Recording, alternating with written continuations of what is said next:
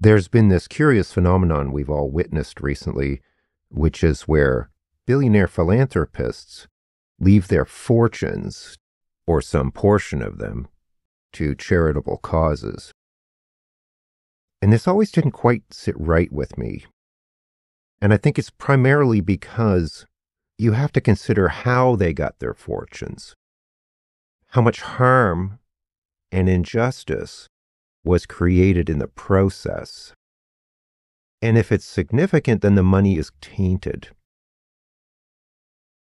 Not to make a direct comparison, because they are not necessarily equivalent, but if a mafia boss gave money to a charity, it would be understandably and unsurprisingly controversial.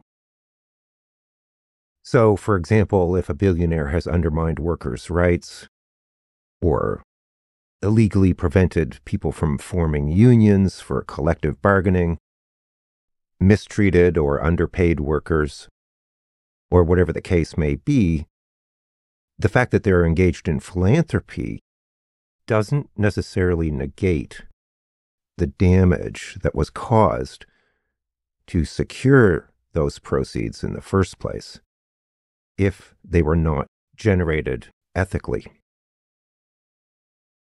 In addition, many in the billionaire class have lobbied for and supported policies, political causes, and politicians that have undermined the well-being of workers and society at large, causing untold damage in the past, present, and future.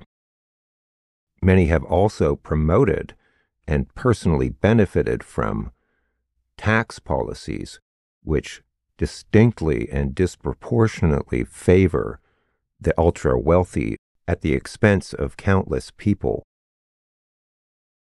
So as much as we are initially inclined to applaud philanthropy, it is often used as a cover or smokescreen for truly reprehensible, uncharitable, and immoral attitudes and behavior. Behavior in many cases which has frayed the fabric of society, as well as democracy, and will continue to do so for the foreseeable future. Finally, government expenditures run into the trillions of dollars, and philanthropy is no substitute for social programs and legislation which protects and benefits the rights and well-being of the population. Karmically, balance must be restored.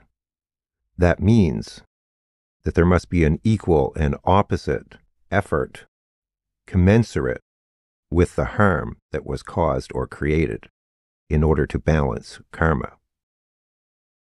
So no, philanthropy is not and should not be a get-out-of-jail-free card for significant past misdeeds, until all actions, right and wrong, have been accounted for and balanced, as well as their effects on the past, present, and future. This is not to suggest that people should not engage in charitable or philanthropic activities, as karma is cumulative. All deeds are noted and accounted for, as well as their underlying intentions and motivations, for all time in the Akashic records. I personally speculate that these statistically extremely rare individuals incarnated to have these kinds of experiences precisely to test how they would act under those rarefied circumstances. To wield such power and to do so ethically and with pure intentions would be quite the challenge indeed.